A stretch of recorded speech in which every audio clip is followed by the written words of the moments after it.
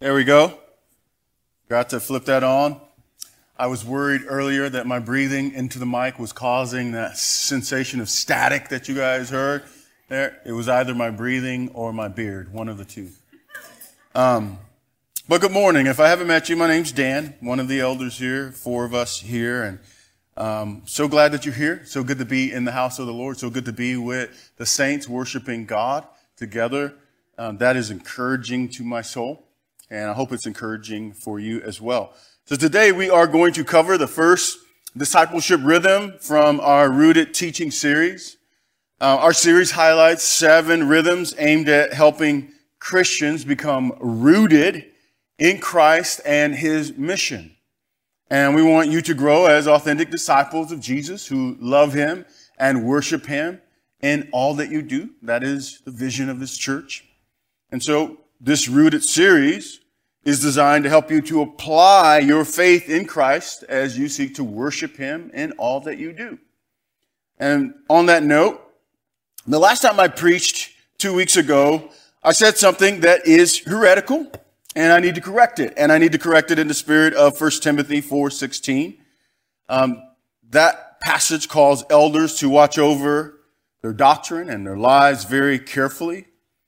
And so on that note, 2 weeks ago I said something in talking about abiding in Christ and applying the faith to our lives. I said something along the lines of incarnating truth. And that's just something that we as mere humans cannot do. The incarnation implies deity, meaning only God can do that. What I meant to say and what I should have said is that we are called to integrate the truth into our lives. Faith and truth being integrated into our lives. And that is the goal that we hope to accomplish through this Rooted teaching series. That you and I would become more skilled by God's grace at applying and integrating his truth into our lives so that our walk of faith looks like that which we see of Christians in the Bible. Amen? Amen. So again, this first rhythm is daily devotion. And by daily devotion, we mean the spiritual activity of reading the Bible and praying and doing it daily. It's tough to integrate the faith into your life if you do not have a daily devotion. If that is non-existent for you, then chances are you probably aren't walking in the things that Jesus commands us to walk in, the things that Jesus calls us to walk in. And so we're going to unpack what it means to have a daily devotion, and we're going to talk about the very things that impact a daily devotion. Well, let me first say this. So this week, daily devotion, this is the first rhythm. There are 7 rhythms that we will cover from the pulpit on a Sunday morning. The Rooted teaching series is 10 weeks long, and we will go into more specifics and diving deeper into each rhythm in terms of how we integrate it into our lives. But this morning, daily devotion and why that's so important. Now let me ask you a question. How many of you struggle with maintaining a daily devotion? How many of you, by a show of hands? This is a place of grace, not going to judge you, not going to throw a stone at you or anything. Okay? Okay, that's a very real experience for a lot of Christians. Somehow we know that we're called to be in the Word, know God's Word, and yet it is difficult to maintain the discipline of a daily devotion. I want to ask another question. How many of you, you're somewhat disciplined in your daily devotion, but you struggle with getting something out of your daily devotion? How many of you, that's your experience, all right? Okay, and some of you, it kind of overlaps, right? It kind of plays into one another, meaning because you struggle to get something out of the daily devotion, you don't maintain it. And others, you kind of fight through it, you persevere through it, but you still, if you're honest, you don't get much out of it. Well, this morning, I hope to encourage you. I hope to encourage you by the very elements that impact our daily devotion. Some of the elements, I won't cover all of them, but there are 3 big ones that really impact our ability to have a meaningful daily devotion that I want to tackle this morning.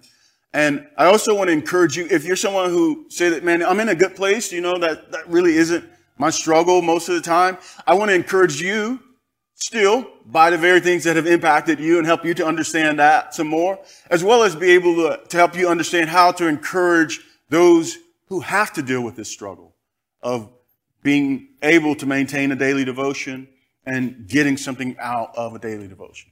So on that note, let's look at the Bible. Acts chapter 2, verses 42 through 47. We're going to read that passage, and as you're turning to that passage, you're going to notice we're not going to put that on the screen. We want you to open the Bible. We want you to open the Bible, one of the Bibles that can be found on a chair around you, the Bible that you brought with you, or the Bible that you've downloaded to your personal device, whatever the case may be. We want you to actually open the Bible and read it. And as you're turning there, let me give you some context. Let me give you some context to this passage. So this passage follows the great Pentecost Day sermon preached by Peter, one of the original disciples of Jesus. And the day of Pentecost is the day that marks a very watershed moment for the church. It was an epoch moment in history in the sense that God, the Holy Spirit, came down and filled the people of God. On that very day, this experience, this epoch moment was one that Luke records as being like experiencing kind of a microburst in the natural, in the sense that there was a mighty rushing wind that people were able to hear. And then that there was for the disciples what appeared to be tongues of fire descending upon each of them, which enabled them to pray in languages that they had previously not known. And just so happened, during that time, there were various festivals happening that brought many Jews back to Jerusalem. Those Jews from various countries heard these disciples praying in languages that they did not previously know. And what they heard was that they were praising God in these languages. Now, the people thought that they were drunk, thought that there was something wrong with them, that they were on the good stuff, so to speak. They drank some of the good stuff, and somehow they tapped into some mystical ability to speak an unknown language, but we also hear them praising God. And so these were some of the circumstances that took place during that day, and Peter, in the midst of that, stands up and he addresses this crowd. He preaches boldly to this crowd. There's something else you need to understand about this crowd. Not only are they Jews from different parts of the Roman Empire that had come back to Jerusalem, but many of them were present earlier for the crucifixion of Christ. And so Peter gets up and he preaches the gospel that day, being filled with the Holy Spirit and fire. He proclaims the gospel of Jesus Christ to this crowd. And at least 3,000 people responded to the gospel message. And on that very day, the Church of Jesus Christ was born. It became an organization on this planet that has since grown and has filled many nations, of which we are a benefit, which we are an example of. We are one aspect of that church that is still growing throughout the ages and from generation to generation until King Jesus returns. And it began with the Holy Spirit filling the hearts and minds of his people. And so the passage that we are about to read is a summary of the life of that church. The days and weeks after Pentecost, the days and weeks after Peter preached that message, we see a summary of what is taking place in the lives of these disciples who've responded to the gospel, who have seen the church be formed and they themselves being a part of that church. So we're going to read what life was like for them, and we're going to hope that this is what we can see in our own lives. Amen? And if we don't see it, hopefully we will ascribe or we will aspire after it as a church. So let's read the passage, Acts 2, verses 42 through 47. It says, "And they devoted themselves to the apostles' teaching and the fellowship, to the breaking of bread and the prayers. And awe came upon every soul, and many wonders and signs were being done through the apostles. And all who believed were together and had all things in common. And they were selling their possessions and belongings and distributing the proceeds to all as any had need. And day by day, attending the temple together and breaking bread in their homes, they received their food with glad and generous hearts, praising God and having favor with all the people. And the Lord added to their number day by day those who were being saved. Let us pray. Church, that is the word of God. Let us pray. Father in heaven, I thank you for your word. I thank you for this glimpse into the life of your early church. And I thank you, God, that what we see here, God, the things that are described in terms of how they live, God, that this is what you expect of your people. God, that you call us to similar commitments, that you call us, God, to witness to your glory in this way. And God, we so desire that. And God, I pray, God, if there's some here who say, man, I desire it, but I don't understand it. God, I pray that the teaching this morning would help them. To help them to see the glory of Christ and help them to see how Christ is glorified in and through his people. God, I pray that that would be accomplished today through this teaching. So Lord, help us, help me. Holy Spirit, do your will. In Christ's name I pray. Amen. Again, this is a passage summarizing the life of the early church in its very early days after its birth, beginning on the day of Pentecost. We see God doing some amazing things in the life of this church. One of the first observations that I want to draw your attention to is the word devoted. Right there in verse 42, it says, and they devoted themselves.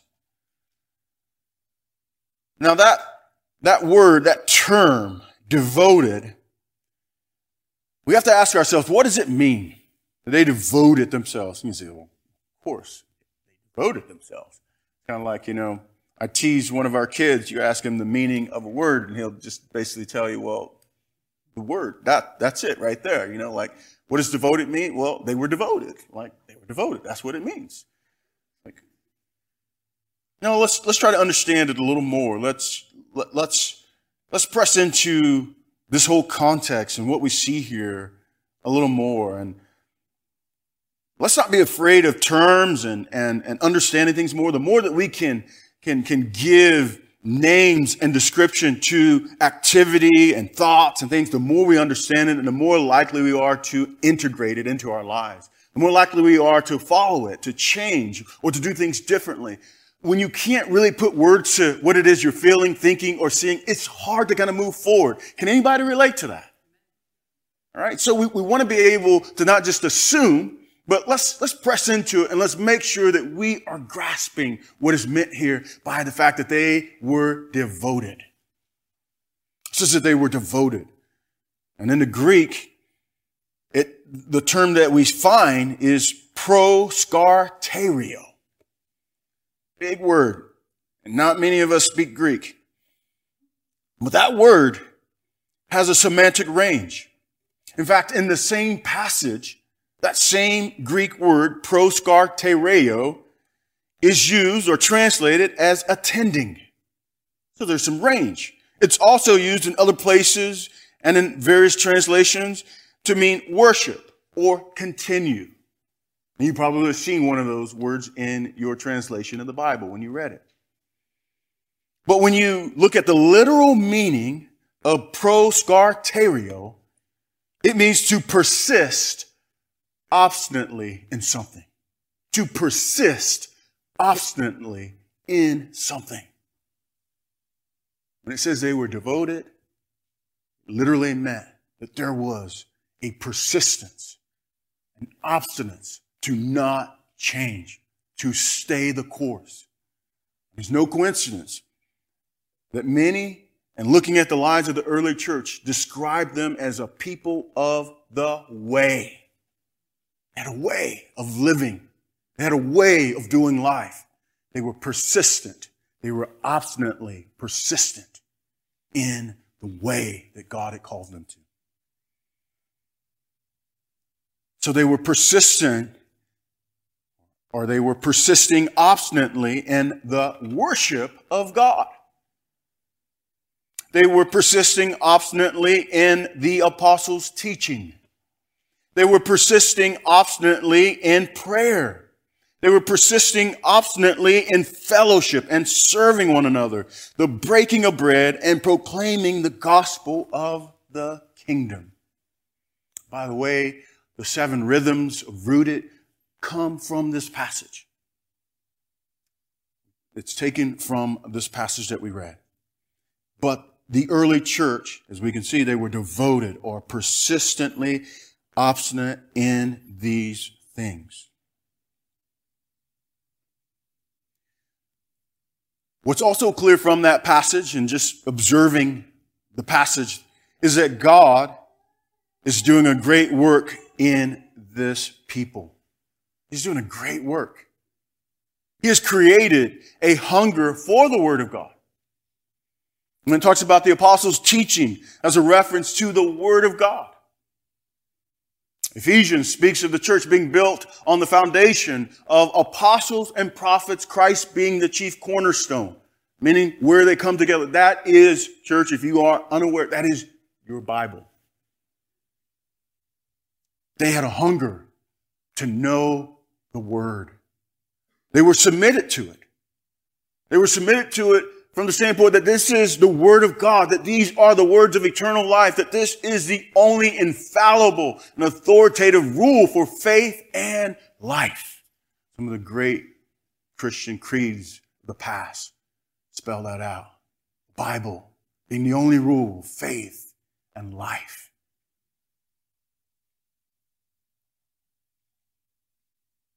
We also see God cultivating a holy fear of the Lord in this people. It's obvious in verse 43. There's awe, an amazement, and a fear that came upon them. They understood the holiness of God, the greatness of God, the transcendence of God. That just simply means that God, although He is close, He is near, that He can be related to on a personal level through the Lord Jesus Christ, but He transcends all of creation. He's bigger than all of creation. We are not pantheists. We see God in everything, like the chair. God's too holy. Yet God is near, closer to you than that chair. And with this holy fear, there's this confidence that God can do many great things through His people. And so they saw signs and wonders being performed by the apostles. They saw God meet their needs. They saw God preserve their lives. They saw God keep them in the midst of persecution. They saw God redeem even the loss of their loved ones. As many have said that the seed of the early church was the blood of the martyrs, meaning the saints who stood persistently obstinate in this way, that the church grew because of it.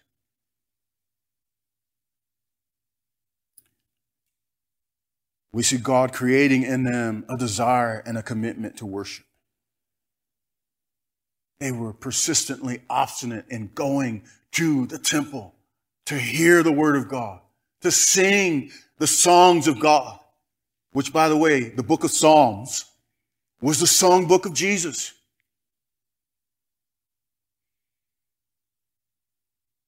They were persistent to worship God even in their homes, with their families, with their neighbors, with their fellow brothers and sisters. God had created this desire in them. He was doing a great work in them. As a result of this, God had established them as an authentic, loving, and unified community. And they lived sacrificially. They sold possessions, and they shared all with those who were in need. Now, this isn't a communist manifesto. What they were anticipating, based on the words of Christ in Matthew 24, was that persecution was going to come to the church. And that in that moment, they needed to be able to be sent where God would send them during the midst of that persecution. So they weren't held by owning property there in Jerusalem, but they sold the property, and then what was left over, they took care of their poor, their widows. And it was an amazing display of the love of God. Jesus said, by your love for one another, the world will know that you are my disciples. And as a result of this, God grew the church. God added to their number every day, verse 47 says. Every good thing that we see taking place in the early church at this moment is because of the presence and power of God, the Holy Spirit, filling His church. Man can't plan this. We can't force it. No church growth strategy can manufacture this or reproduce this. Can't yield this kind of fruit. This is only by the hand of God. God accomplishing this work through qualified leaders who proclaim His word faithfully to His people. God accomplishing this work through a faithful people who pray faithfully, who give themselves to the word of God, who live in Christian community in a very sacrificial and loving way, serving one another. God displaying His glory through them. The early church was persistent. They were persisting obstinately in these things. Persisting obstinately in the Word of God, the worship of God, the communion of the saints, and the spread of God's glory through the preaching of the gospel. We could say also that God Himself is radically committed to glorifying His name, glorifying Himself through the faith and obedience of His blood-bought people. God, radically committed, glorifying Himself through the faith and obedience of His blood-bought people. That's what we see in this passage.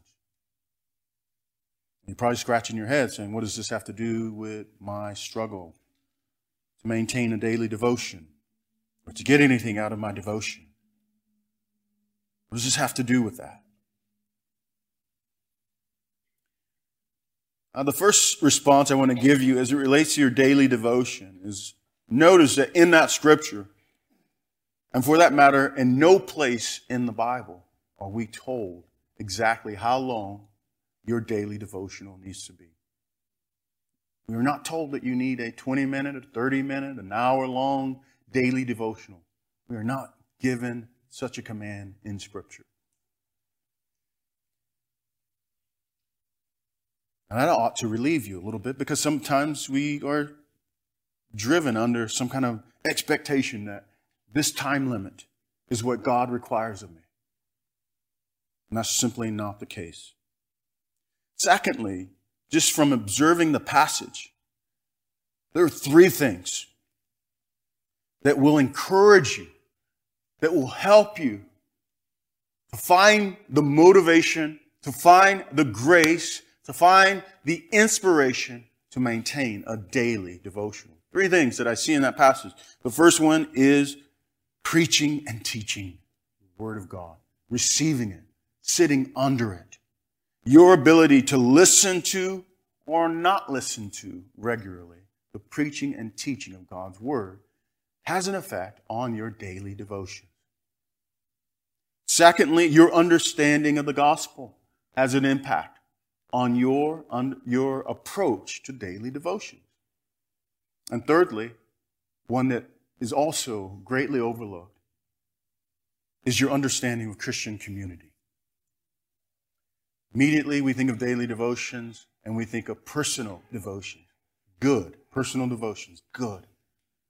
But rarely do we think of and commit to what we see the church doing in community. Pursuing God, pursuing the Word of God, walking in the Word of God together. Now let me unpack those a little more. Starting first with Bible preaching. Bible preaching impacts Bible reading.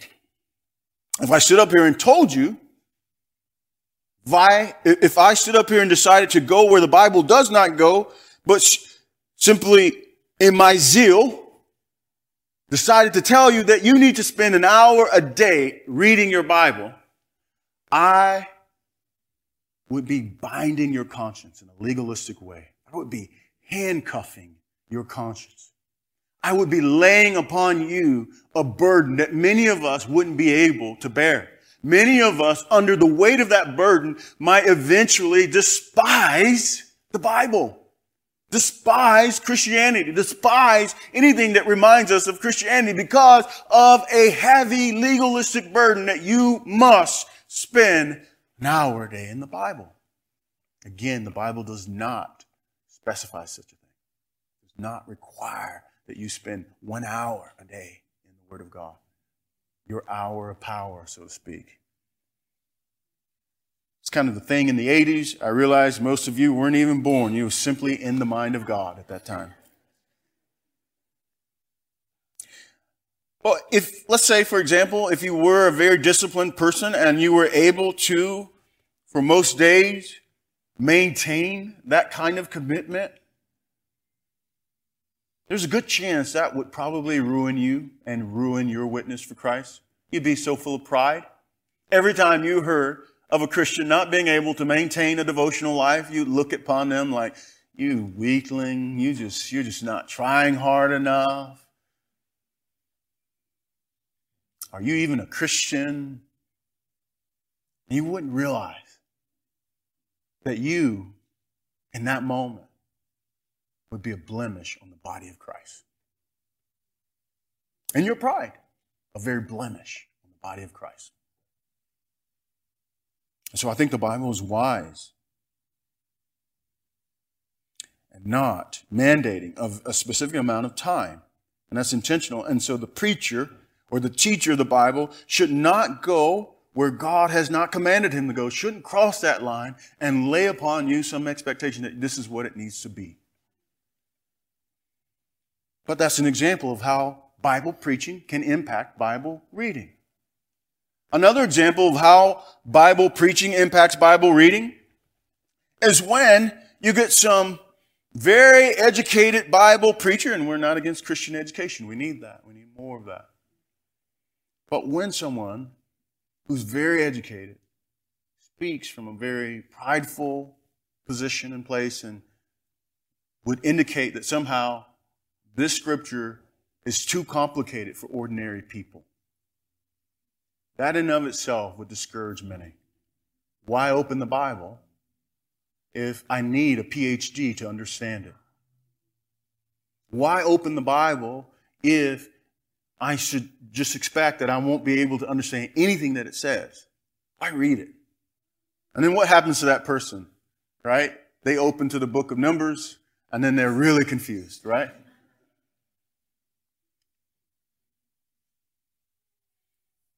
You know, the Protestant reformers, they unchained the Bible from the church.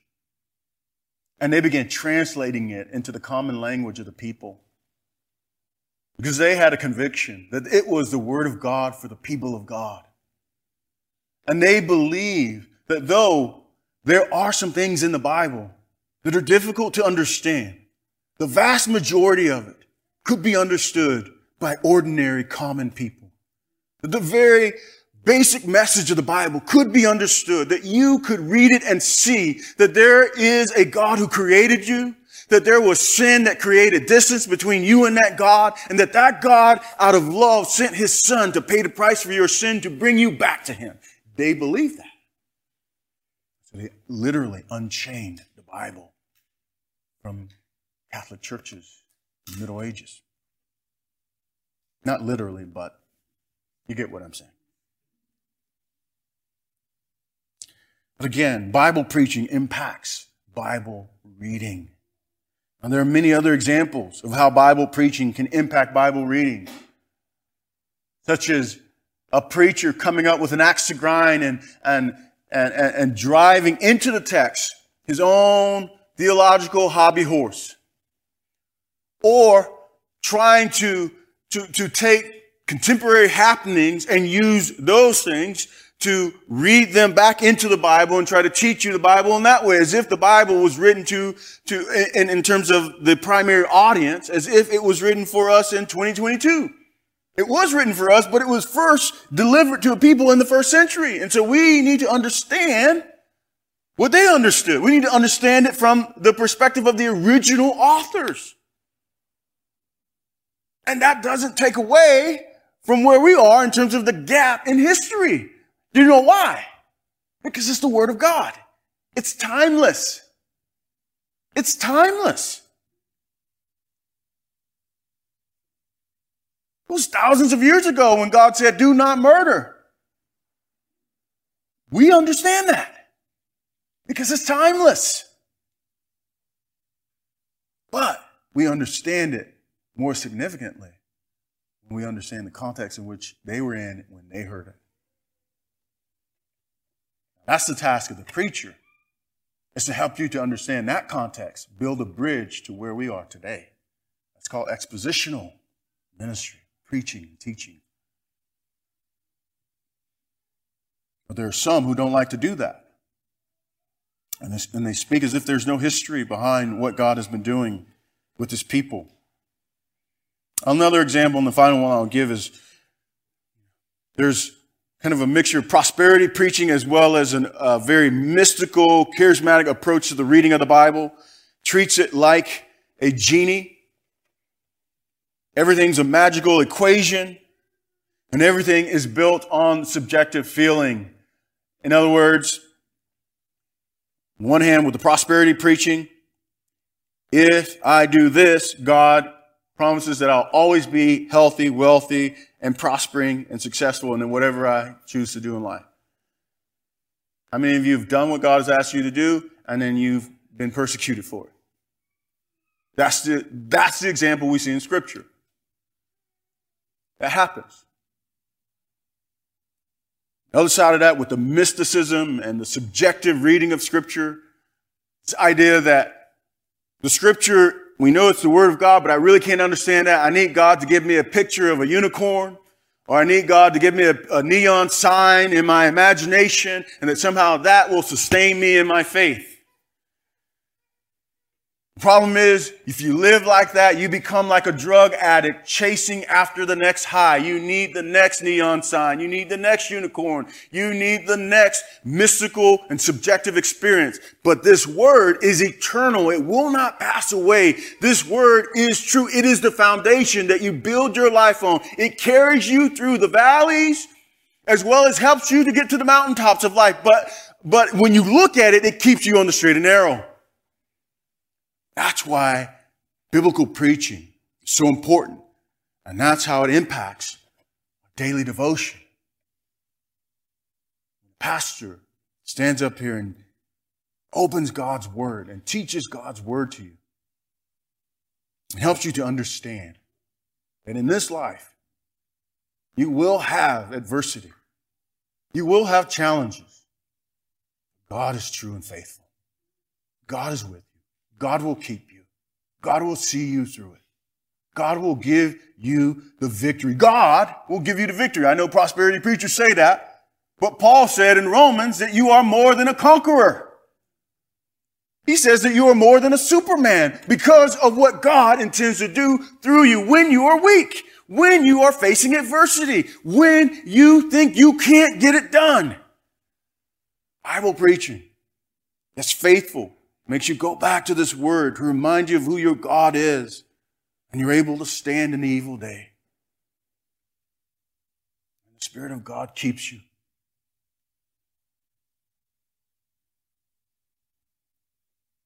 So Bible preaching impacts your daily devotions.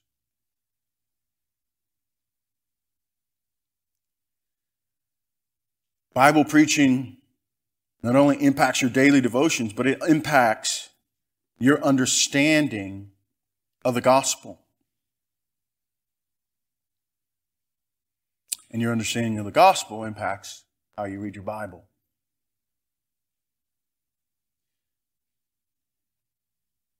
Bible helps you to understand the gospel. The gospel drives you back to the Bible. Sound confusing? It's not when you think about it. Let me explain it in this way. Okay, so if you have a very shallow gospel that's only concerned with getting you the one-way ticket to heaven, what are you going to do with the rest of your life on this planet? You may be a very pious person and you want others to get their ticket. You may be very good at it, and so You're called an evangelist then, right? Nothing against evangelism, nothing against sharing your faith. That's what the early church was doing. But that truncated, small view of the gospel isn't enough to keep you in these 66 books trying to figure out the full implications of what God has saved you from, saved you to, and what you can expect, and how you can handle all of life. That kind of gospel only makes you think of getting out of this place. Now, there ought to be a desire to be with him.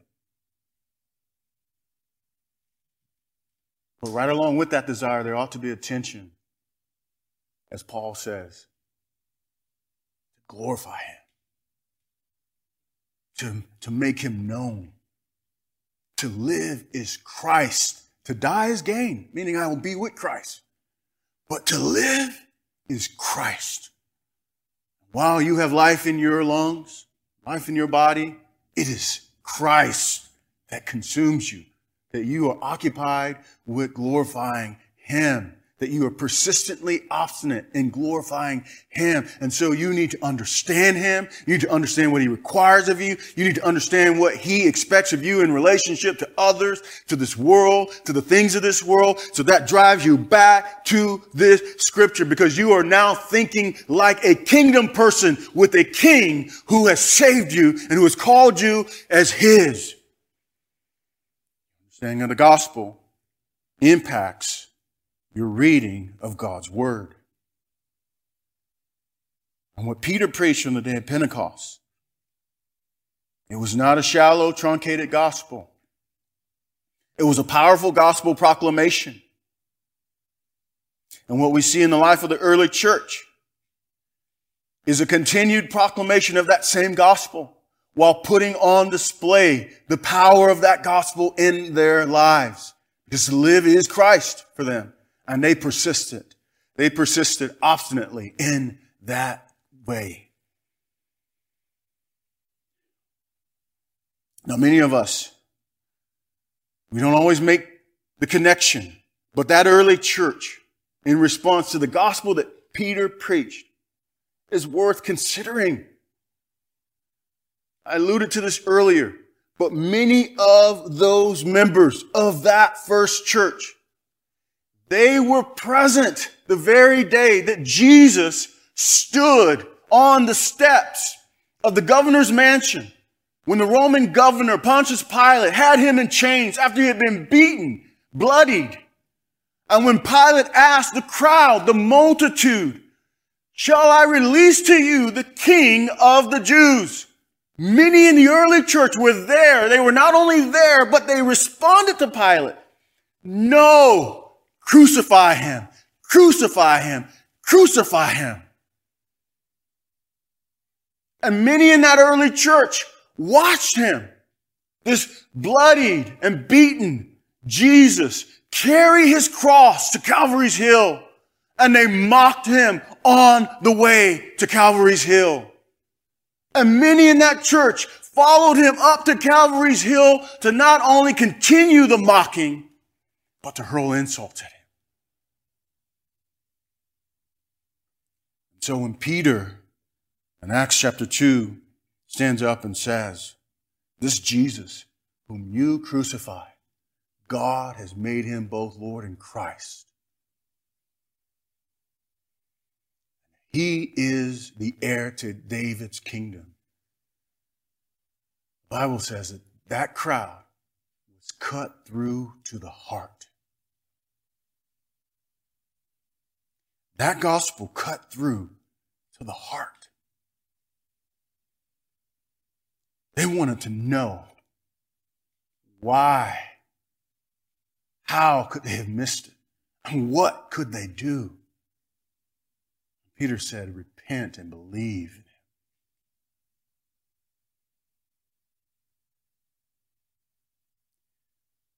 Now, if you were a part of that original crowd, you want to know the scriptures. You want to understand the scriptures. You want to understand how this Messiah how he, or why would he want to offer forgiveness to his enemies? And what kind of kingdom is he building? And if he allows me in, what is to be my role? What is to be my position, my place in this kingdom? That kind of gospel drives you to want to understand the Word of God and the Savior that's forgiven you of your sin. Makes you a member of his kingdom.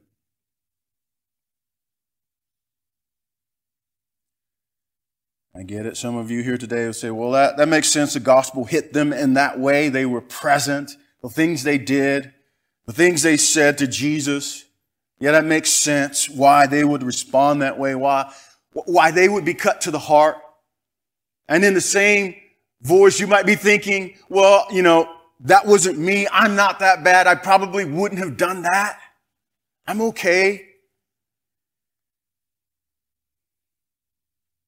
And that reminds me of a line from the old Christian hymn, How Deep the Father's Love. The line goes, my sin upon his shoulders. Ashamed, I hear my mocking voice call out among the scoffers. Brothers and sisters, if you think that you are not that bad, that your sins are little in the eyes of God, you mock the man that went to the cross. You mock the man that hung on that cross, who died for my sin and your sin. Every time you think little and lightly of your sin, you mock that man. Every time you think little and lightly of your sin, you scoff at him who paid the wages for sin, which is death.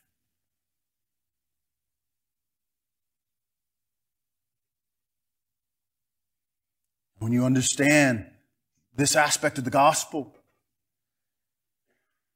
you want to be in the Word. You want to understand your Savior more. You want to understand the kingdom that He has brought you into. You want to understand how to live for Him.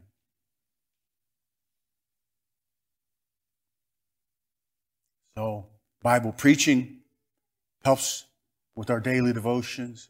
Good Bible preaching. A robust understanding of the gospel helps with our daily devotions. And lastly, I'll be briefer on this point, community helps us to maintain a healthy devotional life. We are people of the Word. We are people shaped by the Word. The early church met together in homes, in temples, and every place they could because they wanted to hear the Word. They were living out Deuteronomy 6:7, which, if it had been written in our day in Lincoln, Nebraska, we might have to change the wording a little bit, right? That's dangerous. That's heretical. You stone such a preacher. All right. But we would change it, right? If it were written for us in Lincoln, Nebraska, we'd say every morning you rise up, every place you go, every time you sit in your homes, every time you lay down, talk about Husker football.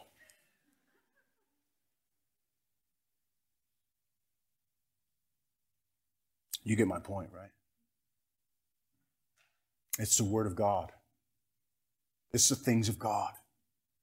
It's discussing what God has said in His Word. It's encouraging one another in that Word. It's singing songs, hymns of praise. It's breaking meals together and being reminded of the promises of God. You need a personal devotional life, yes. But you also need not to neglect the communion of the saints. Coming into the house of worship together. Meeting in homes together around this Word. As you go, as you rise up, as you lay down. Thinking of your Lord and Savior. Wanting to have something to share with the group. That's not a bad thing. That's a good thing. Coming with something to share with your brothers and sisters. Wanting to have something of substance to talk about around the dinner table or over lunch. That's good. You're not being a religious nut. No, that is good. That is biblical. Now, if someone doesn't know God, they may not want to be that way. But these things encourage us in our daily devotions. As we talk about God's Word with our children, with our neighbors, with our roommates, with our coworkers, with our extended family. Word, the living Word, is constantly living in our hearts and minds and souls. We are persisting obstinately to it.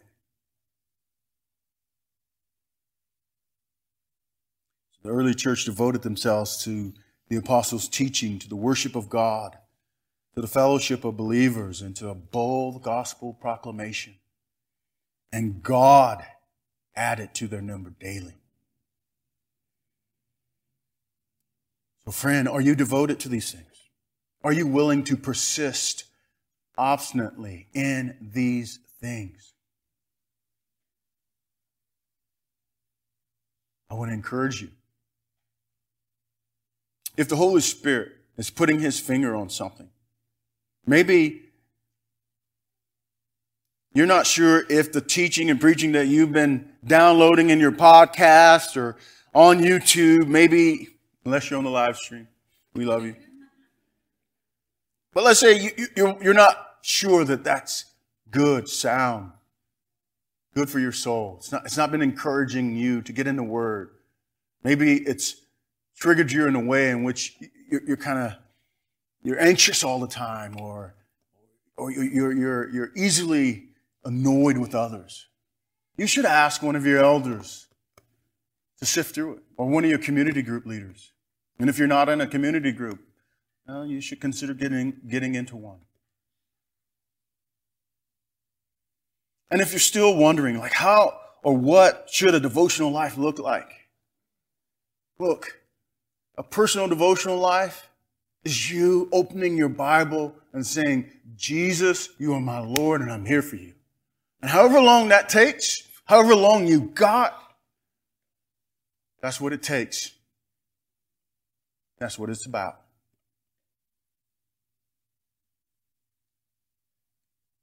So, as I close,